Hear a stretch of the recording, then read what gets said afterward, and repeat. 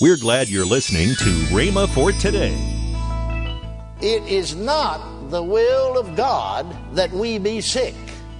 It was not God's will that Israel be sick. And the Israelites were God's servants. Today, we're God's children. Hallelujah. See, that's better. It could not be God's will for His children to be sick. It was not His will even for His servants to be sick. Sickness and disease are not of love, and God is love. Welcome to Rhema for Today. Kenneth E. Hagin continues his teaching on redeemed from poverty, sickness, and spiritual death. Also, later in today's program, I'll tell you about this month's special radio offer. Right now, let's join Kenneth E. Hagin for today's message. And so you see, people put out all of this junk that folks have heard for years, and that's a reason it's hard for them to believe the truth when the truth's given to them. No, disease has robbed that young man. I'm thinking of young man right now. I saw it come on him in the midst of, 24, 25 years old? Filled him with anxiety and fear, robbed him of his faith. Sickness and disease rob people of happiness. Sickness and disease rob people of health. Sickness and disease rob people of money that they need for other things. Sickness is not a blessing, it's a curse. The Bible said it's a curse of the broken law. Sickness, is it the will of God? No, thank God it isn't. Sickness and disease are not the will of God for His people. See, back here in the Old Testament even, God said to Israel, who were His people of the Old Covenant, you walk in my statutes and keep my commandments. See, that's His will. Is it His will that they walk in His statutes and keep His commandments? And He said, I'll take sickness away from the midst of you. Must have been His will that they not be sick. Sickness couldn't be the will of God because He's telling them how not to be sick. Sickness and disease are not the will of God for His people. He doesn't want His people to be under a curse. He wants them to be under the blessing. Hallelujah. Oh, yes, I've had people come to me and say, well, I believe God was Israel's healer, all right, under the old covenant, and He wanted the children of Israel to have health because it's so clear and plain, you see. But you know, we're not living under that covenant. Well, that's true, we're not. But listen to me real carefully. If the old covenant provided healing, and no one can dispute that, and health, and the old covenant provided the possibility of God's people not even being sick. Because He said, I'll take sickness away from the midst of you, didn't He? And the number of your days you'll fulfill. If the old covenant provided that possibility, and the new covenant does not, then I wonder if the new covenant is as good as the old. Now, thank God the Bible says the new covenant's better. Look at Hebrews, the 8th chapter and the 6th verse. Hebrews chapter 8, verse 6. But now hath He, talking about Jesus, obtained a more excellent ministry. He's talking about Jesus obtaining a more excellent ministry than the priest, the high priest of the old covenant, because He is the high priest of the new covenant. He's obtained a more excellent ministry, by how much also He is the mediator of a worse covenant, which was established on worse promises. Better covenant established on better promises. Well then, If the new covenant doesn't provide healing, it's not as good, much less being better. But let me remind you, our text is from the New Testament. Our text is from the New Covenant. Galatians 3:13, Christ has redeemed us from the curse of the law. And we've proven beyond all shadow of a doubt that sickness is a curse of the law. But Christ has redeemed us from the curse of the law, being made a curse for us, so the curse wouldn't come on us. It is not the will of God that we be sick. It was not God's will that Israel be sick. And the Israelites were God's servants. Today, we're God's children. Hallelujah. See, that's better. It could not be God's will for His children to be sick. It was not His will even for His servants to be sick. Sickness and disease are not of love, and God is love. You remember what Jesus said in His teaching one day? He said, if ye then being evil know how to give good gifts unto your children, how much more? How much more? Did you ever shout about how much more?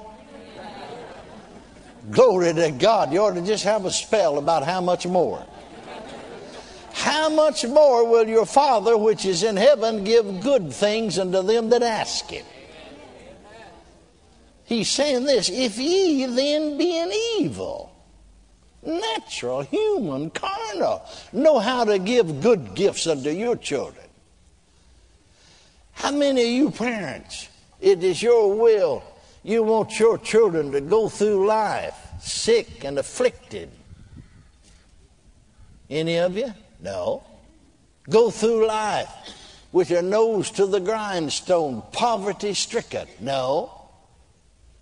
Many parents, even unsaved people, will work their finger to the bone to help their children gain a better education than they got, so it'll be better for them in life. Well, He said, if ye then being evil know how to give good gifts to your children, how many of you want your children to have tuberculosis? How many of you want your children to have cancer? Well, God doesn't either. He said, how much more does your Father?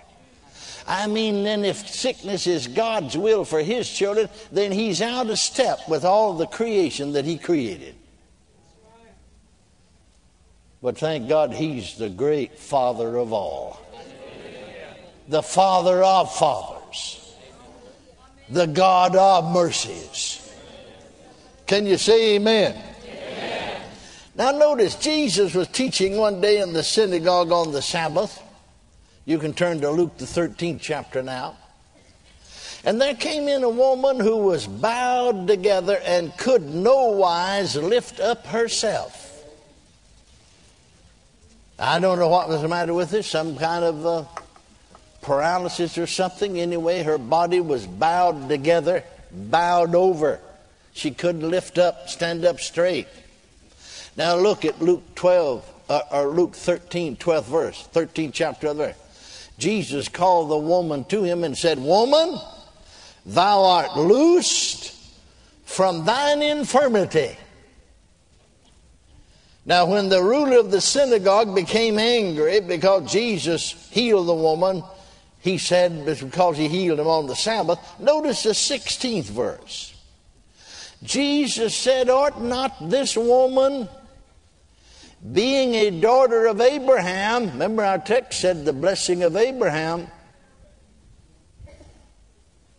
might come on the Gentiles, ye which are of faith, you are of the seed of Abraham. The daughter of Abraham, whom Satan is bound, lo, these 18 years, be loosed from this bond on the Sabbath. Now remember this. The Bible is progressive revelation. You don't get the full revelation of many things in the Old Testament. Don't go back to the Old Testament to try to prove some of these things, because you can't. You come into the full light of truth in the New Testament and see things more clearly in the New Testament. Are you listening? Now notice what Jesus said. Jesus said that it was Satan that bound that woman. Jesus calls it a bond, this physical infirmity. God doesn't want his children to be under bondage in any way, spirit, soul, or body. Jesus said she ought to be loosed even on the Sabbath from this infirmity, physical infirmity, because, number one, she's a daughter of Abraham. Amen. Number two, Satan is the one that had bound her for 18 years. That's clear enough, isn't it? Now come on over to Acts, the 10th chapter and the 38th verse. Notice now that Jesus said, while you're turning to Acts 10:38, Jesus said it was Satan who bound this woman, not God. Now, in preaching to Cornelius' household, Peter said in Acts 10:38 how God anointed Jesus of Nazareth with the Holy Ghost and with power, who went about doing good and healing all that were oppressed of the devil, for God was with him. See, this scripture makes it clear that the people, all of them, all the people that Jesus healed were oppressed by the devil. Welcome to Rhema for Today with Kenneth and Lynette Hagin. Right now, let's join Kenneth and Lynette Hagin. I love our offer for this month. You know, Paul told Timothy that in the last days that it would be difficult days. Yes. And I believe that we are living in the last days, yes, in those difficult days. And your dad, we have a CD called Victory Over Darkness and All Power of the Enemy. Yes. And I will tell you what, the enemy is just trying to destroy anybody that he can. And then your book, Jesus, Name Above All Names. You know, we have given the power, we've been given power in the name of Jesus. Power in the name of Jesus. That's right. And we need to practice that, and we need to call upon that. Right. And for a gift of $27 or more, you can have these products, and we want to just put in something free as a gift from us.